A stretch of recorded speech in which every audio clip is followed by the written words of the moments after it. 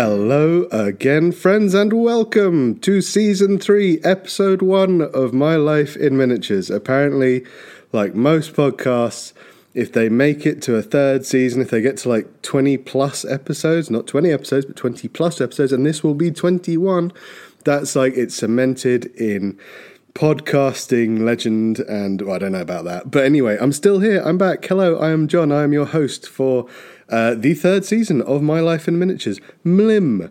There you go. I'm saying it early this season.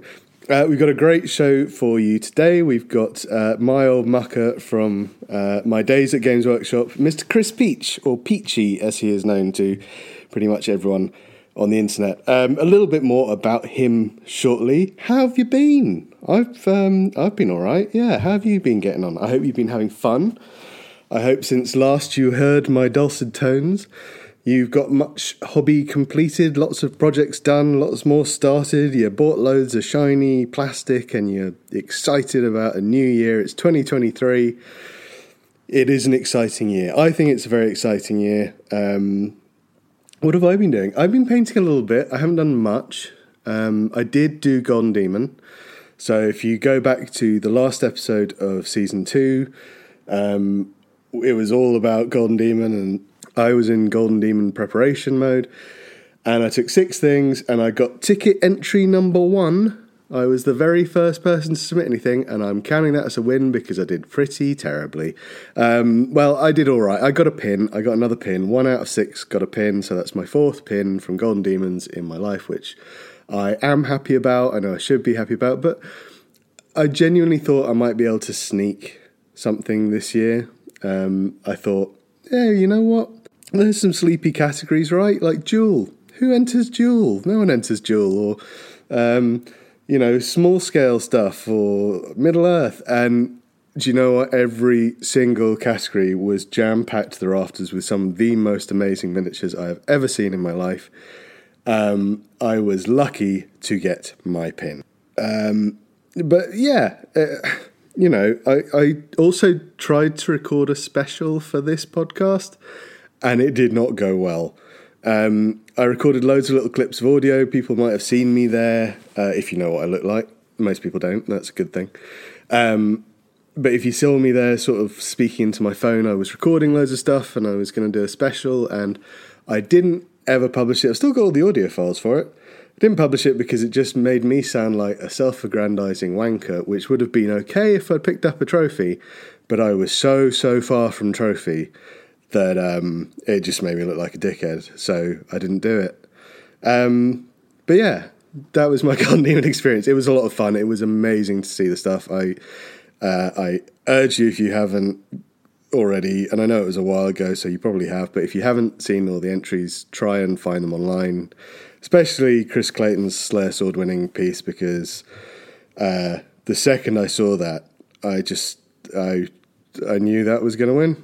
I knew it, and I've got recordings that back me up on that as well, so I can publish those one day.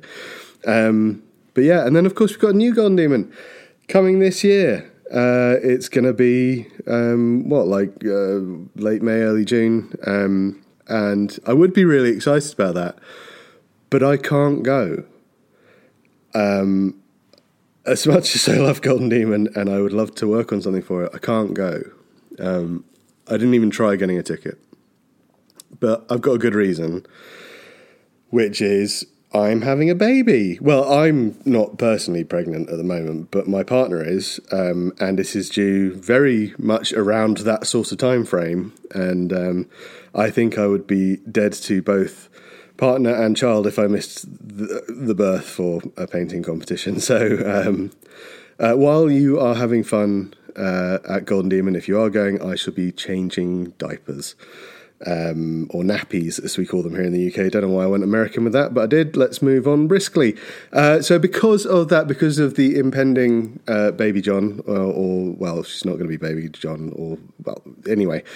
Because of the impending baby, Season 3 is going to look a bit different this year. So what I'm planning to do is I've got a couple of shows already recorded, And we've got a couple of other guests lined up, and then I'm going to see where I'm at, because obviously I now have to do things like painting a nursery and spending all my time shopping for baby stuff, which is way more fun than you think it would be, by the way.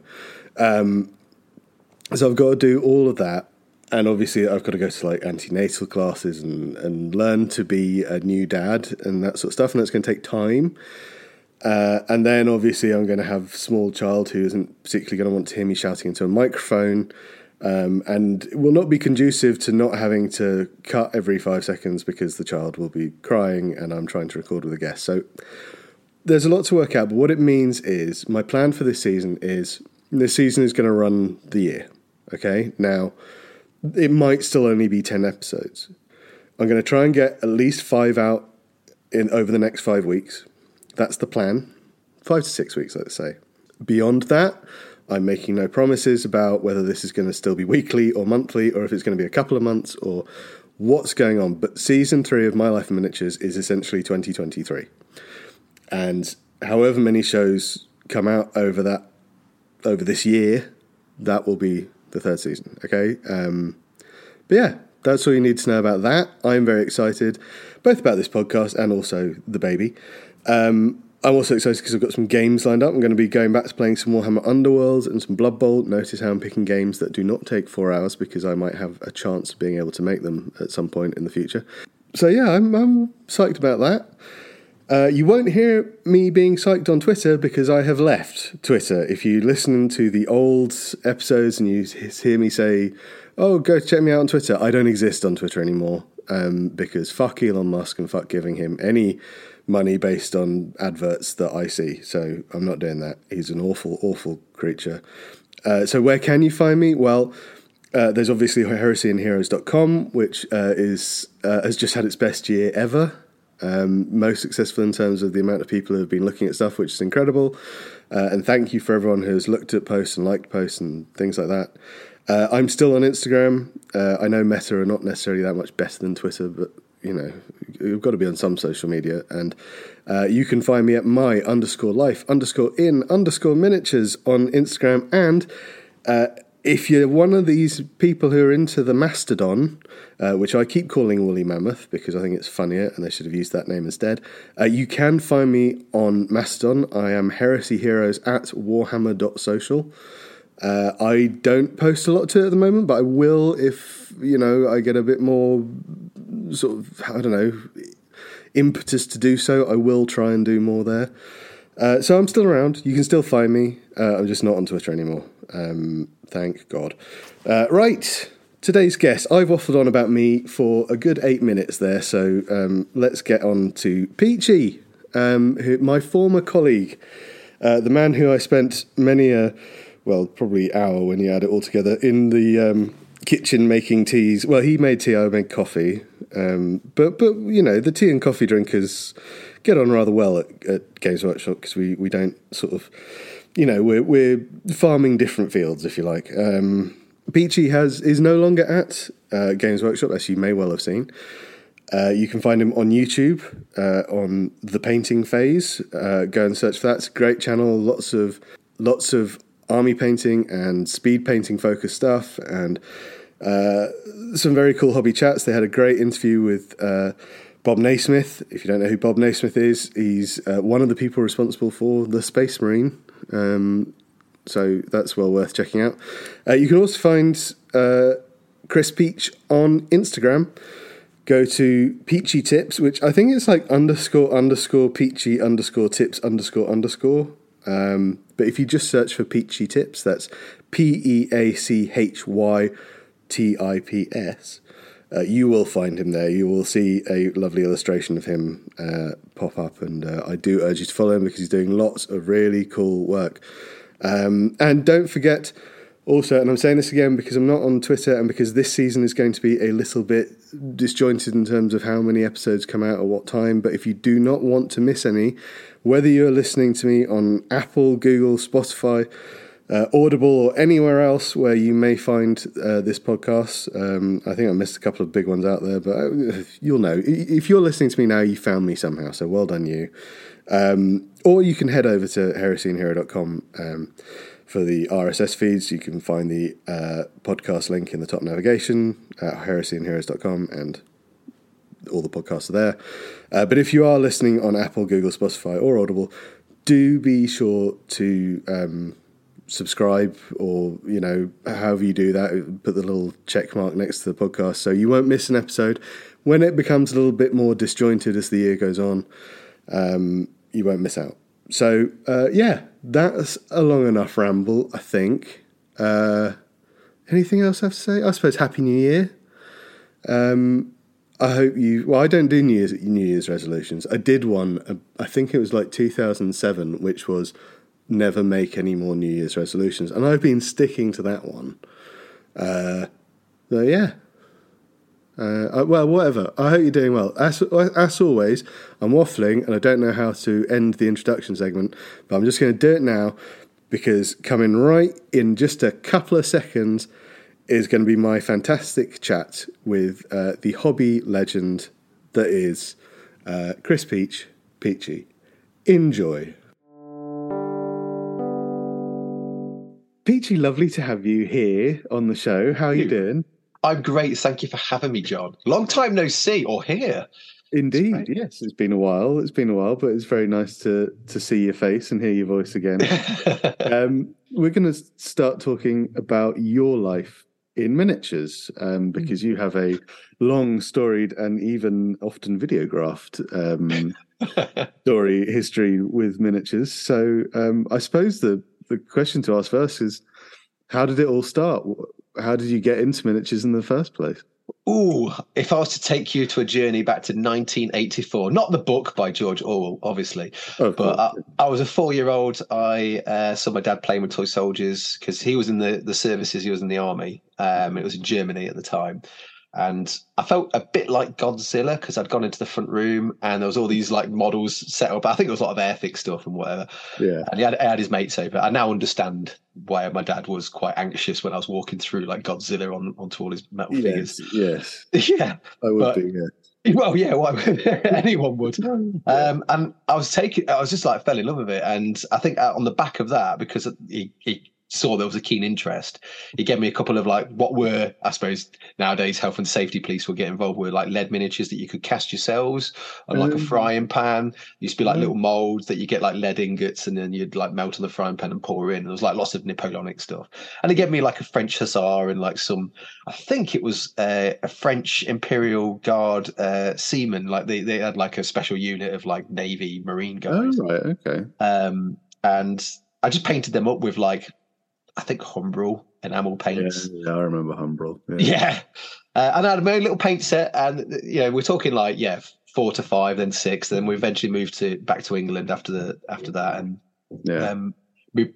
I was always into like historical stuff because I kept getting like toys for Christmas and stuff. I was like, I'd like some more toy soldiers, please. Yeah. And then my brother Mark was very much into D&D, and he went down to a place in Derby was called Amazing Golden Gains and somewhere called Games Workshop. Right. And he'd flip between those, and I used to go with him, and you'd see all like these knights and goblins and stuff. And I guess that's really where my love for fantasy and sci-fi kind of spouted from, really, was seeing all these, not just like French and British Napoleonics, but then like goblins and orcs and elves and stuff. And then we got Hero Quest for Christmas, which was what a gateway game that was. Yes, yeah. There's not many of those these days, like big gateway games. They need to be like making a comeback. I mean, someone needs to get on that. Yeah, well, yeah. I don't know if you've seen recently, this is a complete aside, but so I think they're a French company. They've released a game with the Disney IP, so it's all and it's a hex grid, and you get a band of sort of 3 or 4 Disney characters, and as they battle against each other, they can inspire and get better. And essentially, it's a Disney version of Warhammer Underworld. That's amazing. Yeah. So hopefully that'll be a gateway game. Yeah. Good old Disney, and well, I mean, I'm sure the lawyers will be looking closely for similarities, but we'll move on from that. But okay, so you discover Games Workshop. Tell me about your dwarf hammerers. Oh yeah, so I'd got like lots of hand-me-down stuff from my brother, and every now and again in pocket money I'd get bits and bobs here. But the first time I got into actually collecting an army, my dad just rocked up I'd finished school, I come back, and I think my dad just made this call going, we're going to collect 2 armies each, or an army each. And I got back home, and he was like, here's a blister pack. I want you to paint those up because I'm going to start playing Warhammer. And I was like, oh, Warhammer, I've got the box set. We're going to get that because it was like coming up to Christmas, so that was going to be the Christmas present, which was the Saurus Lizardmen versus Bretonnian set. But I'd got this black blister pack of dwarf hammerers, and that was just a treat. So I really enjoyed painting those. Then when I finished them, he got me another pack. Obviously, at the time, we weren't really savvy or conscious of like unit sizes and unit types. He then got me some Slayers and some Longbeards. Nice. Back in the day, it was a pack of 4. So I had 4 Slayers, 4 Longbeards, 4 Hammerers. And then I think because the Hammerers were the first ones I painted, I fell in love with their aesthetic. Just like, big chainmail, big beardy guys with big old hammers and stuff. So I think they will always stick with me as my fondest metal, or even any Games Workshop miniature, because it was the first one which was like, this isn't like your brother's that's got like several coats of enamels on it or whatever. This is fresh from the packet. It's yours. Paint up how you want, and then we'll start playing games with them. So even though I'd like Saurus and he had Bretonnians, when we got that set for Christmas, I started straight on. I got the Dwarf Army book and then started building up my Dwarf Army. That was. And I think I've got a strong love for dwarfs, all things dwarfs. It will never go. Your first army's always special, isn't it? Which is probably why I hate orcs.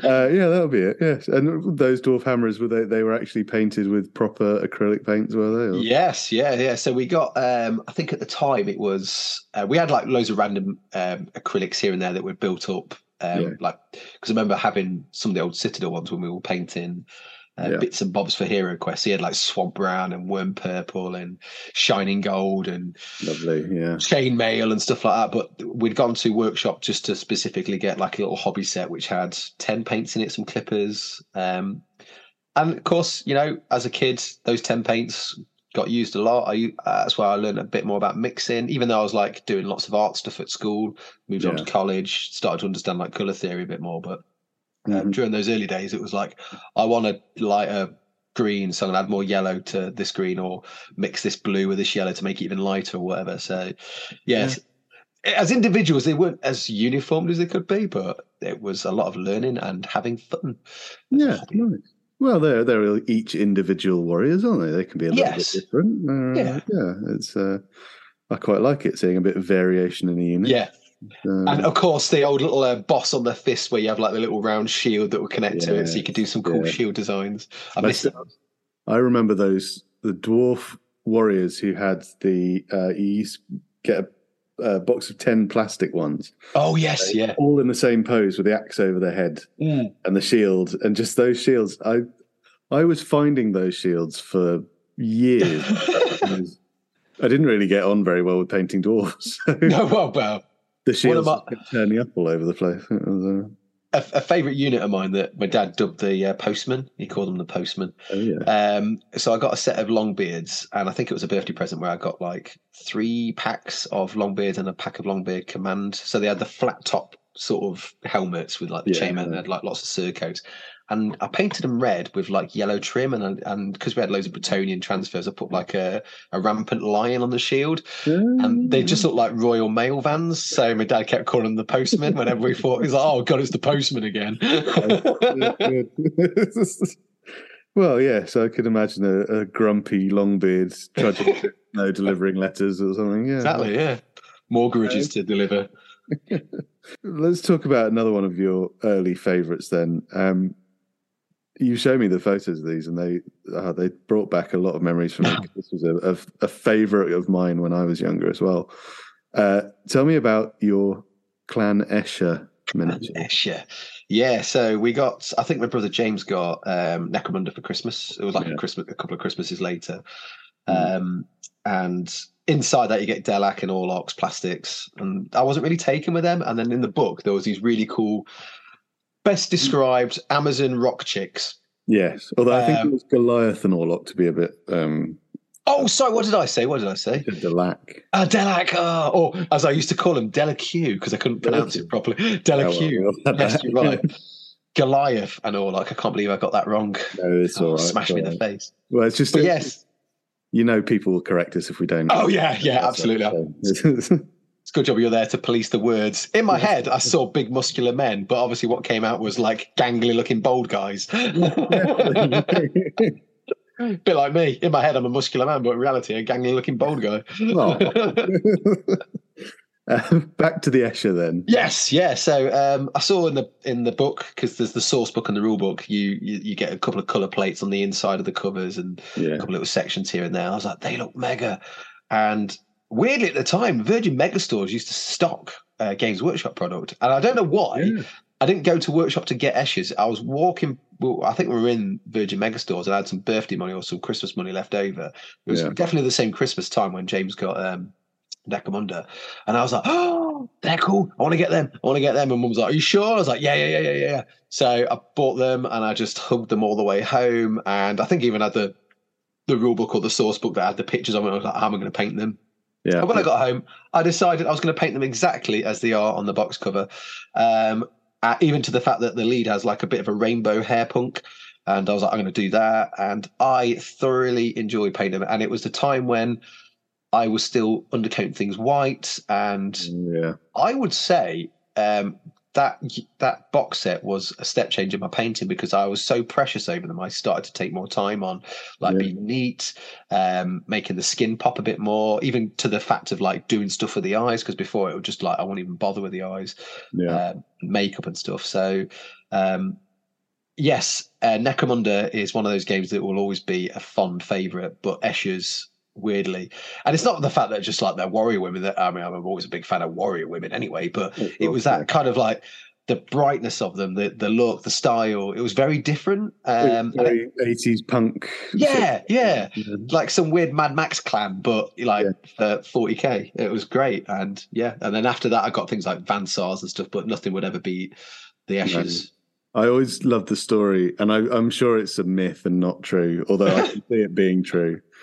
That when they were coming up with the ideas for Necromunda, they said we need six gangs, and they just dispatched John Blanche off to Bugman's, where he sat there for half an hour, sketched out the 6 concepts for the original 6 gangs, and came back and they went, "Yep, perfect." And because I think the Escher especially, they just come straight out of his brain, really. Yeah, wouldn't surprise me.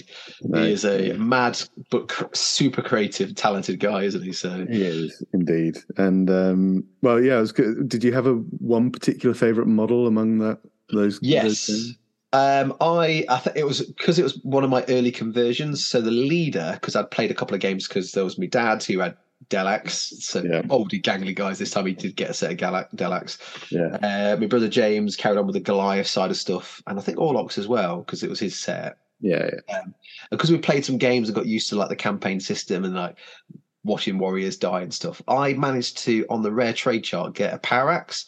And at that point, I had like random bits. Sometimes you get like the plastic sprue of power weapons. And I was like, oh, I'm going to convert with a power axe. And it was like, if you were to look back at it now, and I've probably still got her in a case up in the attic, she has a pointy finger.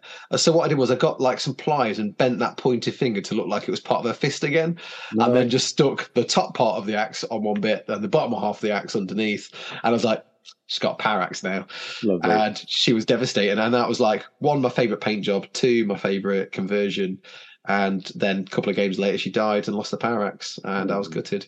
It's one of the wonderful things about Necromunda, especially, is just that, when they die, you actually feel it.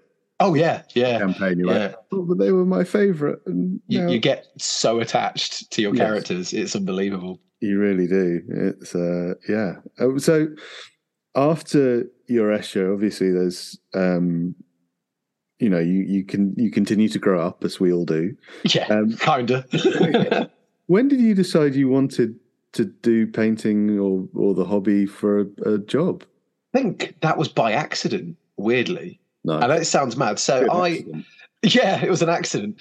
I really enjoyed painting and I used to do it a lot. And I think because I was quite isolated because in the middle of the countryside, we lived in the middle of the countryside. It was just me and my dad. Evenings, we used to sit and paint.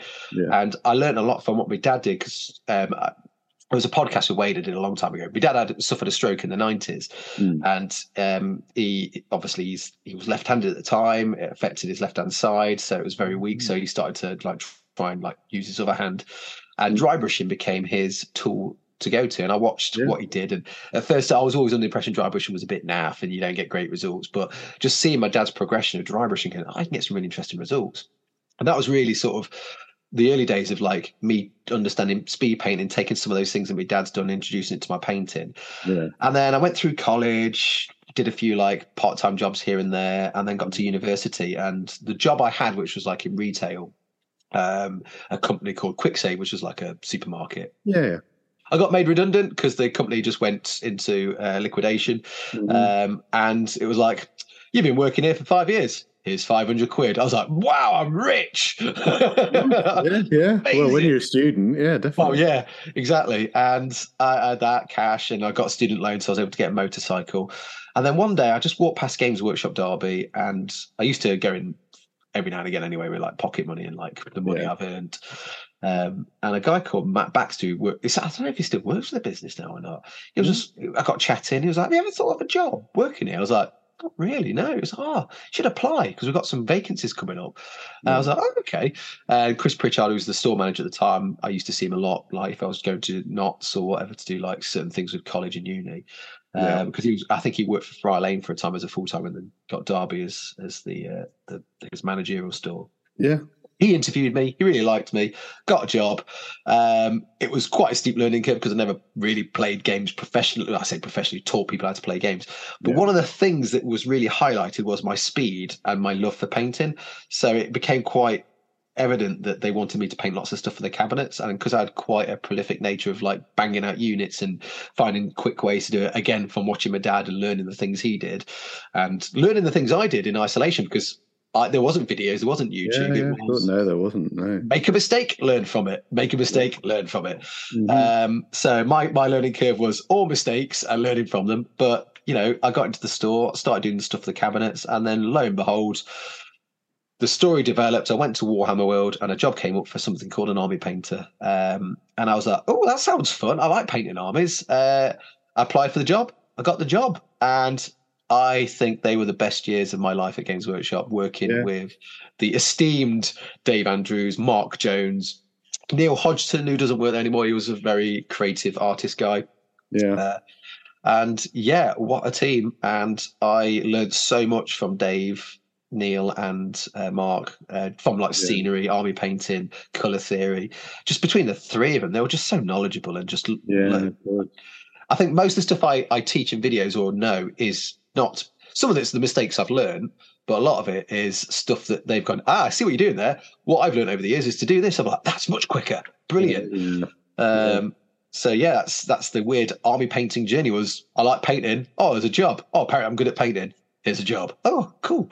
Yeah, brilliant. Perfect. Hey, sometimes it just happens and all works out. By accident.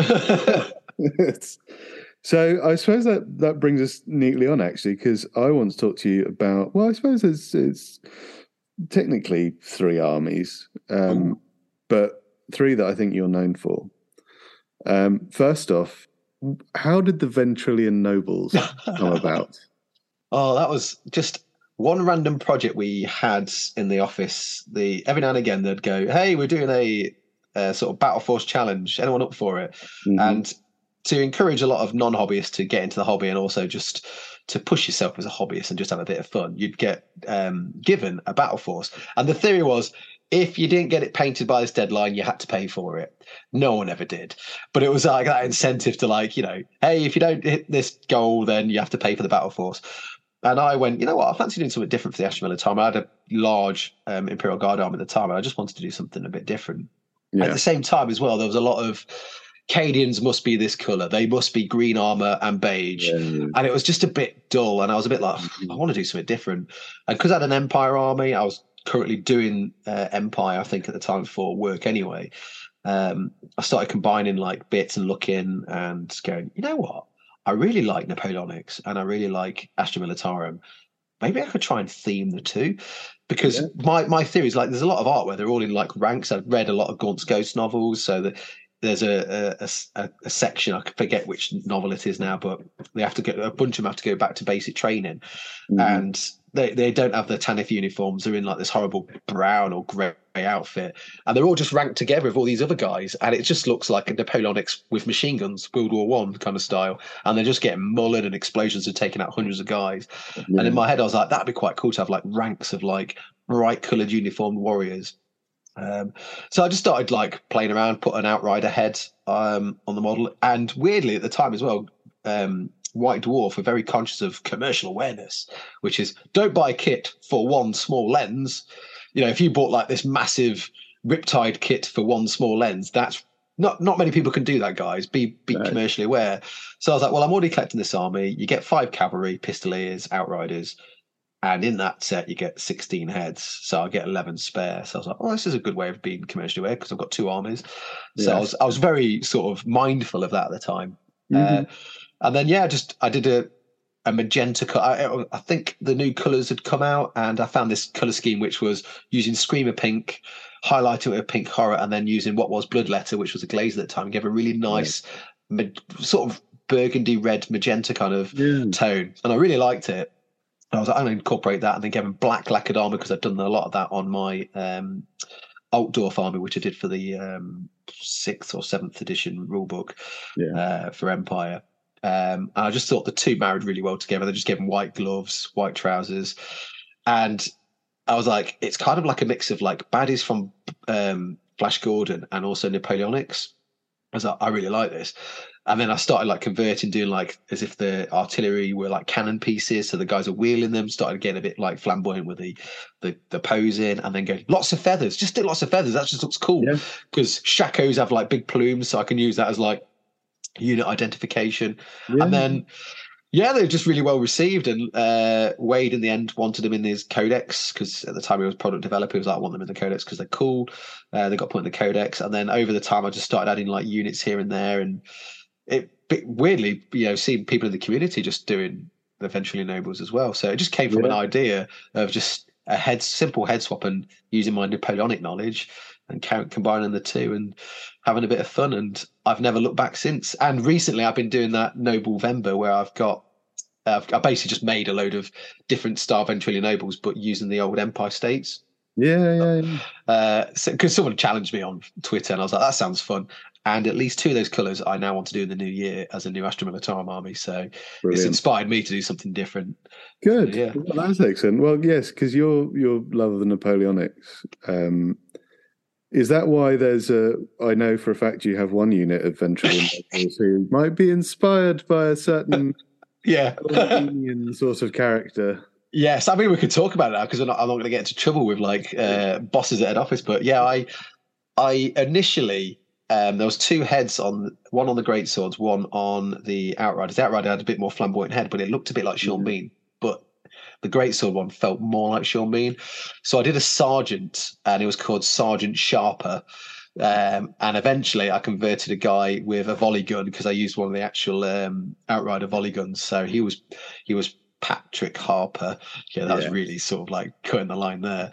But then I had like a Dan Hagman, I had a guy with ginger hair who was Harris, and I had a little banner guy who was Perkins. So basically I just did the Chosen Men. I used them for Kill Team originally, but then I've made enough to make a unit of veterans and then a unit of specialists, which were all snipers, which no longer exist in the Codex, which makes me really sad. So so there's a few things I'll have to tweak in my army, but yes, I made Sharps rifles. Which is wonderful. I love it when people do that, and I remember seeing them and being like, nice, okay, we got Sharps rocking up now. Out of all of your Ventrilian Nobles, including Richard Sharp, Sergeant Sharper, as we should say, do you have a favourite Ventrilian Noble that you have? I have 2. My main character, Stromfjord, which was used in the Glazers Farm Battle Report, because we basically reenacted what was the Orcs Drift game, which was like the Praetorians versus the Orcs, and we used Ventrilian Nobles versus Dan Harden's Orcs. And I made a couple of characters, and I mixed like Acadian bits with some Tempest Scions, and then just used Karl Franz's massive helmet with all the plumes. I really like him because he's so ostentatious. But my second favorite is my you should don't roll a one plasma gunner, which is the two smoking feet. No, Such a simple conversion, which I pulled out in the battle report on Warmer Plus because Simon was like, oh, it'd be really cool if like there was something to represent this guy if he got like melted. I was like, I'm one step ahead of you, Simon. Yeah, that's very good. Yeah. Private Smithers, that was Smithereens, should I say? Private Smithereens. Very good. It's, and I suppose your love of Napoleonics is not just informed the Ventralian nobles, but I note in quite a lot you quite like sort of a lot of, I'd say, rank and file sort of true. I mean, as you said, you're a speed painter, or you started off as a speed painter, and you enjoy that aspect of it. Yeah. But one of your armies, which I've seen, which I'm still blown away by every time I see it, your Cities of Sigmar army. Oh yeah, which is quite an amazing array of colours and well, everything really. It's how did you get into that?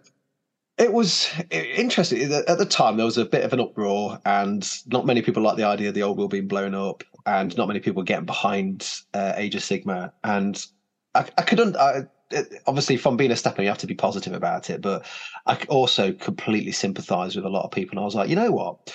There's all these different sort of grand alliances. What happens if I just, because at that time you could use everything. Yeah. And I was like, what happens if I just make an army that's a city that all works together, that has all these array of different factions in it, but they're all unified by the same colour scheme because they're from a city or some kind of like fortress or citadel. Yeah. And then the next challenge was, how do I make them not look like Empire? Because regardless of how hard you try, the Empire is based off the Swiss cantons, which has pretty much every colour combination covered from their medieval outfits and their banners. So you're just like, oh, this is going to be hard. But I found bluey white, so it was like white with like blue nuances to it, so like a blue wash. Yeah. Sort of like almost like a turquoise, almost blue. And then gold armour really helped make it not look like Middenheim or Middenland or potentially Reichland, because that could be white with flashes of blue or red or whatever. Okay. So I was like, okay. And then it was initially about an armies on parade thing. So I wanted to go, I want to make an army on parade. We always see these gimmicks where someone's made a massive tree and put two figures on it, or a lot of time people put a lot of effort in the board and then there's like one or two figures here and there. So I want to do a cool board, but with a huge army, as if it's on its way, like when Saruman's delivering his speech to the Uruk-hai, it's just like hordes and hordes of soldiers, and then a guy on the balcony gonna like commands. And at that point, I was like, Stormcast seemed quite elite. I want my Stormcast to be minimal, so there's not many from this particular storm host. I think I called them the Celestial Shield, but they refuse to wear their helmets when they're talking to other humans. It's only when they go to war they wear the helmet, so they've got that human relationship with the warriors beneath them. So I did this Lord Castellant, and I thought I'd again go into my Napoleonic wargaming roots. I wanted to do like some aide de camps around him, so I did like a guy hold stroking his Gryph-hound, so like the Gryph-hound became like a little scenic base of like a warrior, human warrior, just like his groom, if you like. And then there's another guy holding his helmet. There was a bunch of acolytes that surrounded him, and I was like, that's cool, that makes a cool like command balcony. Then down onwards, I'll just do some different units. I'll do some dwarfs, I'll do some elves, I'll do some humans. And then it was all about mixing the heads to try and make different aesthetics, because the great swords would look very much like Landsknecht. No matter how hard you try, they're going to look like Landsknecht. So tell you what, I use the hooded heads from the Wildwood Rangers, and I still like the look of the Wildwood Rangers with the big blades. I will give them the crown heads that the Eternal Guard have, because it's my army. Do what I want. And then the weirdest unit was Dark Elf Spearmen, Darkling Coven Spearmen, with long beard, hammer and axe heads and great sword helmets. So it was like a mix. And the idea is like in the City of Sigmar I made was the forges aren't just, it's like a dwarf forge. It might be a dwarf forge, an elf forge and a human forge, but there's going to be forges where it's a mixed race kind of thing. So it might be an elf apprentice and a dwarf master, and they work together and they have different styles. So that's I just smashed some kits together. And again, it was like, I didn't go too mad and go, I'm going to take bits from this random kit that's not included. I literally bought a bunch of boxes and went, I will only use what's within this set of stuff I've got but I'll swap it round from the units, but I'll only use, so like I got a box of Longbeards and a box of Hammerers, and then made a mixed unit of those, but made them all long iron breakers. Not long beards and hammers, sorry, a box of iron breakers and a box of hammers, and I made them all to look like iron breakers. But then in the iron breaker set, you get like 10 of those guns, the Iron Drake cannons, and I use those 10 to make handgunners. So I'd like these weird looking steampunk handgunners, like human handgunners with weird dwarf weapons. And then those spare axe heads and hammer heads from the Longbeards then went onto my spearmen, which then became halberdiers. So yeah, I literally just had a bunch of kits and used what I had and what spares I had. And it became quite popular, and people thought that's what Age of Sigmar should be. That's Age of Sigmar. And that's what I want to do, was try and like show it a positive light of what you can do, as opposed to be what you're being told to do. Yeah. I mean, what I really wanted to do, and I was pushing the line a bit, and I don't think people were very comfortable with the idea, was to do my Daughters of Cain with like ashen skin and white hair, but it was too close to Drow. Well, yes, it would be. Yeah, so I was like, because again, you're pushing the boundaries of where you can go, what you can do with them. So, but no, you're right. I think it's the really nice thing about Age of Sigmar is it still feels like quite free and open, and there is a lot of, if you lean into that, there's a lot of potential. You can just have fun with it. It's a great deal. It's so much of that world is unexplored, whereas I think one of the drawbacks of the old world is we pretty much knew every nook and cranny of it, and every mountain, every forest, and who was there and what they look like. And the only thing we didn't have was zombie pirates at the time, and Cathay and Nippon, and Estilia, and probably the Border Princes if we're pushing it. But there was a few factions we didn't have, but we knew they existed, and it was only so far you could go. But then after that, like, you're right, it's like, where do you go with that? And that army is a testament to what you can do with. I mean, in a lot of cases, you're saying a head swap. Head swap, weapon swap. Just nothing overly complicated. I mean, obviously, from my point of view, it didn't feel complicated. From someone that's never converted before, it might seem, that's quite hard. But I mean, you've got to start somewhere. I mean, my first one was putting that plastic power axe onto an Escher. Wasn't the best, but I was proud of it. No, exactly. It's where you start and what you have fun with, isn't it? Yeah, exactly. Yeah. Did you have a favourite from your Cities of Sigmar army? Weirdly, it was the most simplest one. And that was the hooded heads on the greatswords. It changed the aesthetic of the greatswords so much that they looked like warrior monks. Yeah. They ceased to look like Landsknecht or Empire.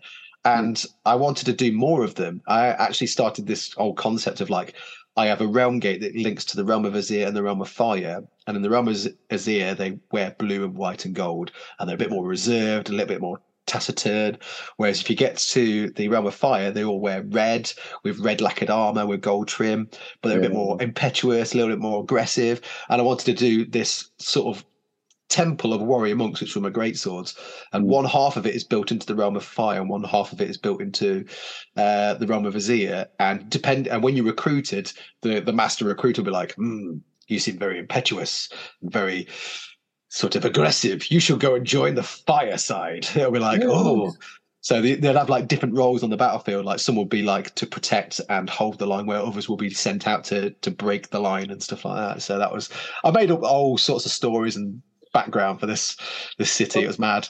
Again, that's the fun that comes with the freedom of Age of Sigmar. And as we move on, I suppose you mentioned this faction very briefly there, but I know I remember looking at this in awe, really. Tell me about your Daughters of Cain and Warcry. Oh yes, yeah, of course, yeah. Because I've had a Daughters of Cain army for a while. I mixed it with some Darkling Covens and had like I don't know what I was doing with it at the time, but I just really liked the Daughters of Cain vibe and making a whole army out of it. And then it became an army of its own right. Yeah. And then Warcry hit, and I didn't really initially gel with Warcry because I think I just didn't get around to playing any games. But the one game I did have, I fell in love with it straight away. And I'd been building up a small Daughters of Cain force for it. I was like, I'll just paint a handful. And the colour scheme is like sort of fleshy red skin, with like black leathers, dark iron, and then the weapons themselves have got like a bit of a bluey tint to it. And this all came from, so I'm a big fan of Red Sonja. And with Dynamite Comics, you get like Lady Death, and you get a character called Purgatory, which is a red demon lady with wings. And I saw that color scheme, and she had like almost cat eyes. And I was like, "Ooh, that's quite cool." So sometimes you can just like be inspired by a piece of art or a random character from another genre or whatever. So I took that color scheme, and one of the things I knew to do anyway from my experience in the studio was not to highlight the skin with pinks or with oranges, but with fleshes, because then it feels more like an organic matter. So I used initially not Bugman's Red, Mephiston Red as the undercoat. So I sprayed the whole lot with Mephiston Red, and then I mixed in a bit of Bugman's into Mephiston Red as like a sort of a mid-tone layer, and then it was just Cadian flesh tone as a final highlight. And you look at it, you go, that's red skin, but it looks like flesh. And then it was just using like blacks to black out the leathers, make some of the iron like really. This is almost like Iron Warriors, like really dark iron kind of color. Yeah. And then it just needed something because it was all quite warm as a palette. It needed something cold on it, and having like silver blades. And I think I used at the time the gem paint, the blue gem paint, Soulstone Blue, which worked quite well. But then Talassar Blue came out, which felt a bit better if I thinned it down. But now there's Frost Art, which is even better. So I use Frost Art, But yeah, it was, and then I started mixing as well, like converting to, because it was Warcry, you could kind of, it felt like Necromunda, but for Age of Sigma. Yeah. And because I had a Daughters of Cain army, I found like I'd spare like shoulder pads and bits of armor from Melusai. I'd spare weapons from the Knirai. Yeah. Random spare heads here and there. So I started putting like the Blood Sister heads and the Blood Stalker heads on like Daughters of Cain, just to give them more of an elite vibe. And you get like this breastplate that goes over the Melusai, the Blood Stalkers, which are the ones with the glaives. And if you built the bow armed ones, you didn't use that armor. That was for the more heavily armored fighty ones. Yeah. So I was like, I've got some spare breastplates here. So I started sticking those on Daughters of Cain, and it just changed everything for the vibe. And I was like, I don't have witch elves and Melusai and Knirai. I now have different layers of witch elves. So there's like the normal witch elves, and then maybe the bodyguard, and maybe the handmaidens and stuff like that. So, and then again, I developed a whole background for this Hag of Valkyr temple I made up because I can. Yeah, well, why not? It sounds like you get a real enjoyment from that storytelling part. Oh yeah. Yeah, it only need like a piece of text, or like in Warcry there was the Bloodwind Sport had one little thing called Lost Valorum, and it said Ruined Order City. That's all I needed. That was all I needed. Yeah. And it's I remember your bookshelves as well. Oh yeah. I've got so much more I want to do with that. I started building like banquet halls, because we started doing the stuff for Twitch, where I did like a couple of felt like choose your own adventure kind of games where because it was all remote gaming over lockdown. I started adding extra terrain and stuff, and like I'd use like a little box, had my webcam so it was over the shoulder, and I started making like puzzle rooms, arenas. I made a crypt. I even did undead Daughters of Cain, so I used like skeleton warriors and gave them like tiaras and like weapons from the Daughters of Cain. So if you managed to go into the crypt, because you got to the end of the corridor, I'll be like, right, do you turn left or do you turn right? And then the rest of the presenters were like, right. I was like, are you sure you want to go right? Because it smells a bit decayed down there. And that's where the catacombs would be. And then you have to fight against undead Daughters of Cain and stuff. So yes, but the bookshelves, they were fun. Yes. Enjoyed making those. Quite easy to do. Seem to remember you had the Warcry book on the bookshelves. yeah, that was a flex. Yeah. I also had a mini Warcry game in Warcry, so I'd made like a little small. So I used my board idea and then made a little board of my board. Yeah, that's Inception right there for you. Yeah, nice. Have you got a favourite Daughters of Cain model that you worked on? I think it was because I did a bunch in this red scheme of the black, but I also did, which I think was nicer, and I should have did more to it, but I did a small Warcry warband or skirmish warband using the Cities of Sigma colour scheme I did, which was the gold, the blue and the white.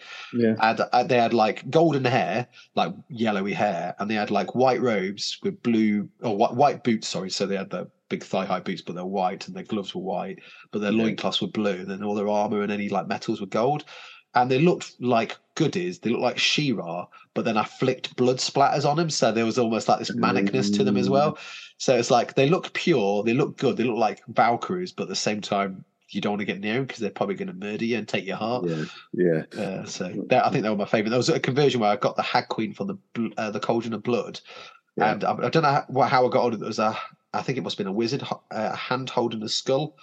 So she's got like a dagger in one hand, a hand holding a skull, and then one of the Bloodstalker helmet. So it's like a Citadel Slaughter helmet, but with like two sort of snake sets of horns on it, and it just looked really cool. And I was like, I think that's my favorite one. Nice. Simple head swap and arm swap. Yeah. No, that's wonderful too. Now, I think it's a high time we moved away from Warhammer to something a little bit more recently. That I've been very much admiring on your Instagram account, Peachy Tips, which we will link to, and I'll give a proper shout out in the intro and the outro of this. How have you been enjoying Star Wars Legion? Oh, that was such a surprise to me. So this came around, and it was all by accident. So my wife has a friend at work who's retired now, and he likes to dress up as Darth Vader. He's very into Star Wars. She was like, I want to get him a really nice birthday present. I can't remember if it was a retirement present or birthday present now, but it was near the end of lockdown kind of time. Yeah. And she was like, do you know anything like cool Star Wars things? Would you be, I'll pay you. I was like, you're not going to pay me. You're my wife. It's the same, it's going to the same household. It makes no sense. Yeah. She was like, well, it would be really cool if you could, like, if there was some models. And I was like, well, I know Steve, my mate's into Star Wars Legion, so I had a look, and there was a distributor called Dark Star Miniatures, which is really sort of competitive, and Element Games are as well. Yeah. So I went to Dark Star, and I had a scroll through, and there was like some Stormtroopers and the Darth Vader. I was like, I'll order a box of Stormtroopers, order a Darth Vader. Nice. Started painting them, and my God, I fell in love straight away. I actually didn't want to give him the set because I made a little diorama of like these 7 Stormtroopers with Darth Vader. I even did some OSL from his lightsaber onto his black robes. Nice. And then after I gave it, and I made a scenic base and like gave it a glass topper and stuff. She's like, this is amazing. Thank you so much. I was like, he's going to love it. I was like, cool. I was like, just to let you know, because I loved him so much, I've also ordered loads of figures because I didn't know they were that good. Yeah. So I've got an Empire army and I've got a clone army. Oh, nice. The Empire army, I was being a bit lazy. I went down the Shadow Corps, if you like. So I did like Shadow Troopers, Shadow Scouts, Shadow Guards. So it's the Emperor's Guard but with black, it's the Scouts but with black, it's the Stormtroopers but with black. Then of course they did the Death Troopers from Rogue One, so I was like, I'll get those. And then there's a load of 3D printers out there. So I've done like some Death Star Troopers, some Navy Troopers. Cool. So I've got a whole, and I've recently got the box set because it was on cheap at Amazon. So I was like, I just get some more Stormtroopers and loads of cool things. Yeah. And then I saw some clones, and I was like, you know what? Let's have a look at the clones. So I ordered a set of the Phase 2 clone troopers and a set of the ARC troopers, and they were multi-part plastic. So they weren't this sort of soft plastic, where you just like plug 2 arms together with like a E11 blaster. They were multi-part, felt like a Perry or like a Citadel set. And they were so clean and crisp. And I always liked the Kashyyyk sort of 41st Elite Corps camo scheme. Yeah. And I know that they have Phase 2 troopers in that scheme, but in the movie you tend to see them mostly as the Scout troopers. So I was like, how would I paint really quickly a load of these guys so I could play a game against like Steve or my mates? And I just found that spraying them Death Guard green, I'll probably end up doing a video on it, and then using sponge chipping to do the camo. So I sponged brown, like Mornfang brown all over this green, and sponged a load of like War Boss or War Flesh all over it, then just washed the whole lot with Militarum green, picked out any black details, picked out the guns, and I looked at it, I was like, they look like the 41st Elite Corps. And there was a bit of artistic license here and there because I did like Gree has like black boots. His boots are painted black all the way up to like the knee, and they look like boots. So I was like, I quite like that, but I'll do like dark green. So I've just picked a different battalion or a different company that you may not have seen in the movie, because you can do that. And of course, and the game system, oh my God, what a simple rule set. It's like a pamphlet for the rules, which you can get free, you can download free. Nice. But everything you need to know comes in the box that you buy. You get tokens, you get your data card, and you get upgrade cards. And some of those upgrade cards are universal. You can swap between, a bit like Underworlds with like some of the upgrade cards and whatever. But everything you need to know is on that card, and it tells you everything you need to know. Sometimes there's like the odd special rule, which is like steady, and it might be in a section in the little pamphlet rule book. But the rule system is so fluidic, it's easy to get to grips with. I'd never played up to this point, just built an army. And within like turn 1 of playing against my mate Steve, I was like, yeah, this is great. Love it. So simple.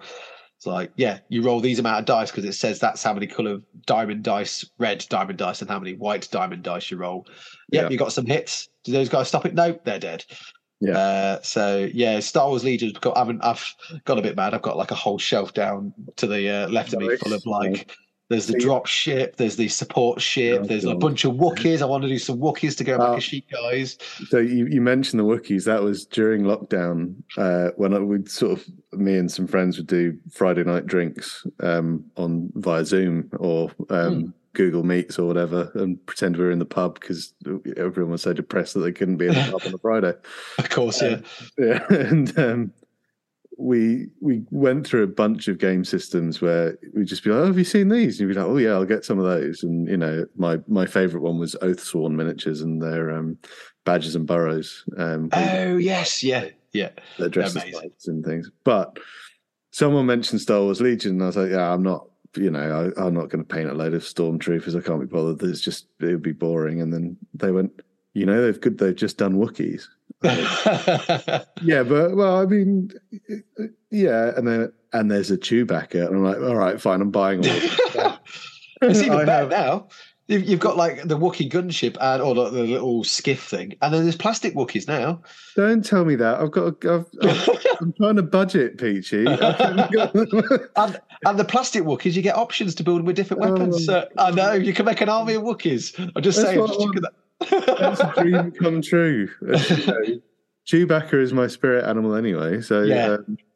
But I've got them all unpainted, but they're all ready to go at some point. And yes, maybe this will be the year that I actually paint my Wookiees. Well, in the plastic Wookiee set, you get a bunch of unit cards. So you can do them as like the Galactic the Republic, or you can do them as the Rebel Alliance. So the rules don't really change. You just get different data cards, and I think maybe some weapon options are different. But you get a bunch of cards in there for different, depending which era you're playing. But you also can build one of them as a Wookiee commander. And if you have the Wookiee commander in Star Wars Legion, you get command cards, and then you can use those. And the command cards for the Wookiees are great because normally it might be like Krennic, go in, rouse the garrison or deploy the garrison or concentrate or fire here. With the Wookiees, it's or so you have to say that when you do the order. So you should, yes. Excellent. I'm not going to shout because I can only do a Wookiee impression quite loudly, so I'm going to use the microphone now. But well, it's wonderful to you having a lot of fun with that. Do you have a favorite of the Star Wars stuff that you've worked on? Is it that Darth Vader or is it something else? That's tricky because I've been playing. I actually painted up Rex. I quite like how I've done Rex. Yeah. But I think the favorite one I did was for the channel.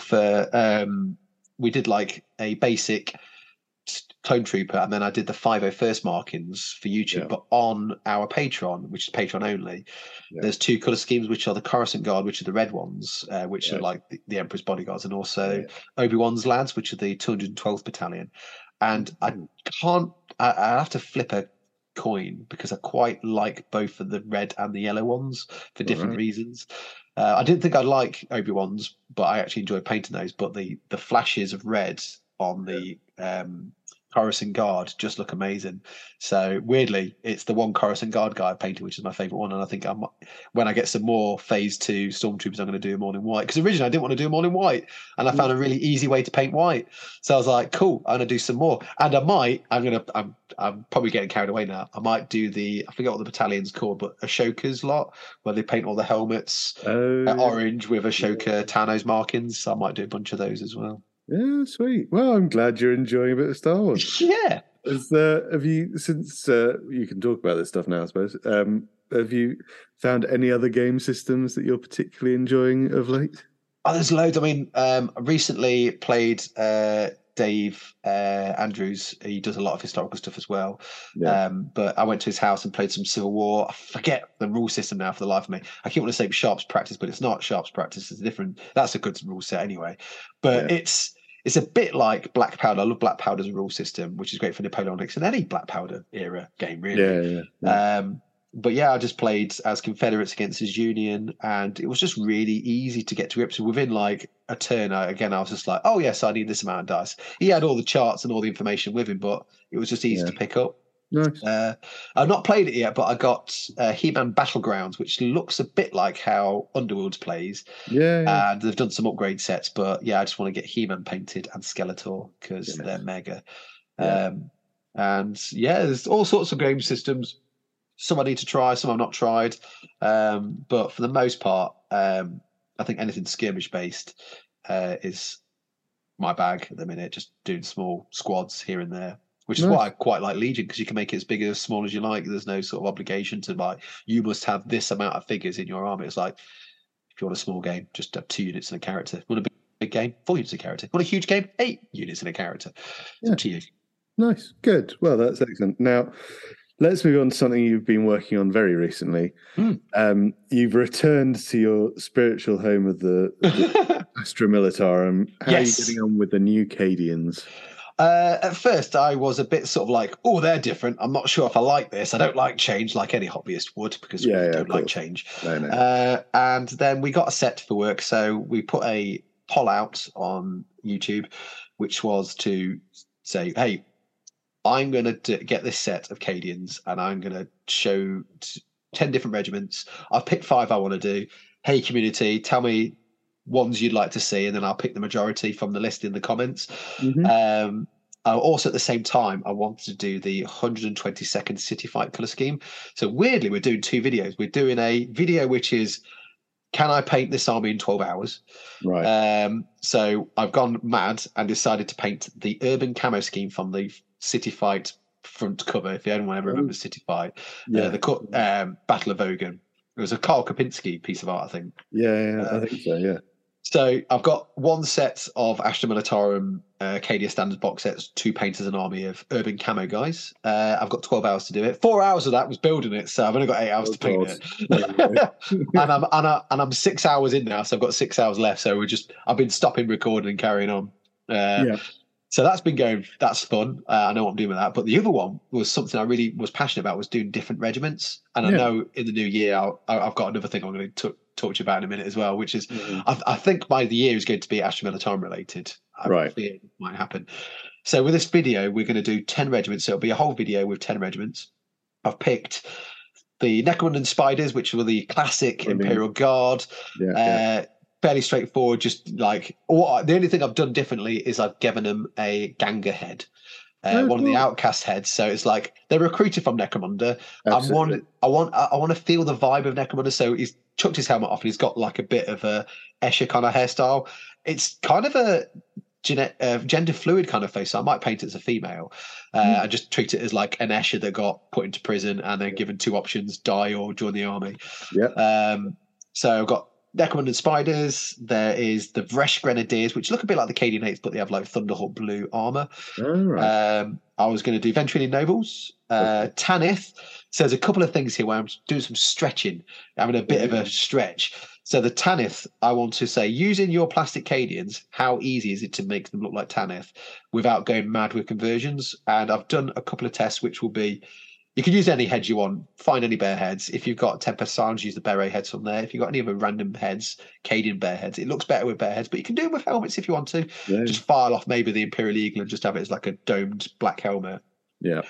But because they all have there's 3 in the Cadian sets that don't have backpacks, because it depends what build you want to do. If you want to do flamers or a normal guy, or a Voxcaster or a normal guy. So as opposed to being cheeky and going, I'm going to use this guy without a backpack on, I'm going to go with the majority of the models, which are ones wearing rucksacks. And how would you make a cape with someone wearing a rucksack? And I've gone down the Mandalorian route when he wears his jetpack, which is to have it slightly slung over the side, which is what I call battle dress. So when they're not sneaking around, they just have it slung to the side, so it's not getting in the way. Because we know what happens with superheroes when they get capes trapped indoors, they die. So, I've been converting with like using masking tape for that. I want to do a Talon Desert Raider using masking tape to make a headdress using the K. Again, trying to keep everything within the set. So if you get a helmet and you cut it down a bit and just get some masking tape and wrap it round, can you make a Talon Desert Raider? Yes, you can, because I've proven it. A Mordian Iron Guard. If you build the set and you choose not to give the sergeants and any sergeants or officers the forage sort of cloth cap, and you save those, you will get 15 heads that have that hat that you could probably do a squad of 10 and a command squad of Mordians. You just need to get others from friends or from bits or whatever. So across a couple of sets, you might actually be able to make a platoon of Mordians. So I painted that up. They're in battle dress, as I call it, so they've got flak armor on. So that's worked. I want to do miasma red cows again. Could you just easily make a cow, or do you need to get like, if you did Vanguard Skitarii, could you do Ranger heads on them instead to make the miasma red cows? Yeah. There's Praetorians. Vostroyans is my favourite, because someone was like, I would love to see how you turn these guys into Vostroyans. I know they don't have the long coats. So I've like, it's probably not going to be Vostroyan Firstborn, it'll be a Vostroyan regiment. Yeah. But paint them in the same colour scheme, because they have got tunics on, so it's not as long. But using clump foliage, gluing it to their helmet, and then just using a knife or scissors to shape it. Has worked really well. So I've done that, and there's a couple more which my brain won't allow me to register for some stupid reason. But Praetorians, again, it's very similar to the Ventrally Nobles, just painted slightly different. And there's a couple of others which I can't remember off the top of my head. Blood Pact was one. Someone was like, I want to see how you do Blood Pact. The only issue I've got with that is how to make the snarly face, and part of me is, for ease, to paint the face gold and drill out the eyes a bit so it looks like a mask.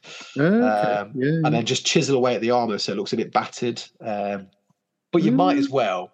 I mean, if you wanted to use your cadence to do Blood Pact, cool, but you're better off using the Blooded and the Chaos Cultist. But I'm doing it anyway because that's what about 5 people asked for. So I was going through the list of like the majorities and stuff. So yeah, there's quite a few fun schemes in there of like just using the plastic that comes in the set, and maybe some household stuff you might have lying around like masking tape or whatever. And then, John, in the new year, what I'm going to do is I did a scheme for this Noble Vember, which was using Ostland and making it into a Ventrilian Noble, and I called them the Ostlandia Lightfoot. And I really like them. They have like black tunics with red piping, the Ventrilian style armor, which is black like an armor with gold trim, and white trousers. And I really like them. And I think I'm going to do an army of them. But at the same time, because I've got the old 3rd edition, 2nd edition Imperial Guard Codex, I might do classic Cadians and also do that Mordian army I was just mentioning. Because I've got enough heads, I might just do new Mordians. Well, Mordians. Why not? 2023 is going to be your year of... Send them all out. I'll have a huge army before I know it. Yeah, you will, I'm sure, especially the rate you paint, definitely. Getting old now, so I'm cutting corners more. Oh, well. Yeah. Okay, Peachy, we've taken up so much of your valuable time. Thank you very much for doing this. I've got 2 questions I ask all of my guests on this podcast. And I dread to think your reaction to the first question, but we'll find out. Peachy, what's your favourite paint? Easy. Black Legion, without a doubt. Black Legion. Before that, I would have said I would have been tossing between Retributor Armor and Incubi Darkness. I like Incubi Darkness. I used it a lot for like my Cities of Sigma. Retributor Armor is a very good gold. It's, I'd say arguably amongst one of the best golds out there. But then AK have some good golds. Black Legion, right? So I've been painting this 122nd today. I've also used it on loads. I don't think there's a video where I've not used it. And you can thin it down so it's great as a wash. Right. Sometimes when you thin it down, so I thinned it down a little bit when I was doing these Cadian guys, and because you've got like a bluey grey undercolour, it covers really well, but pulls away like a contrast would to give you nice natural highlights. But it also, straight from the pot, is, I would say, better than the black base paints because it covers better. So in some of my early videos where I'd splodged a bit of red, I just used Black Legion on like where the guns were going to be or the boots would be, and in one coat of a contrast, it removed any other colour. You couldn't see it. So it's really good for base coating, really good for contrast, really good for shading and thinning down and doing whatever you want with it. It is an amazing paint, and I think if I was to take a selection of paints to a desert island, that would be among the first in the box. Wow! See, it's lovely to hear your sermon on that particular paint, but I usually quite enjoy torturing my guests with that question. So I'm disappointed you found it so easy. Oh, sorry. Yeah, it's all right. I'll live with it. Final question then: if you could paint any miniature next, and it really could be anything. It could be one that doesn't even exist yet and is just in your head, or one that you could go and pick up off the shelves tomorrow. If you could paint anything just for you, what would you like to paint next? Anything just for me would be to paint, I think, pre-Beskar Mandalorian. Because I like him in his silver garb, but I also like the early sort of first 2 episodes where he's got that kind of like brown tone as well. I know he's brown, but I really fancy like all the little markings. No, actually, as much as I like him, Sabine Wren. Yeah. Sabine Wren from Rebels, because she has so much colour on her. Yeah. And I think that would be a nice little test and stretch of like doing small owl designs and doing lots of little checkered patterns and all sorts of a weird flamboyant colour schemes on a tiny little 28mm figure. Yeah, brilliant. So, I am very pleased to hear that. And obviously you can go and get those ones relatively easily. So yeah. I think I might even have her in the shop.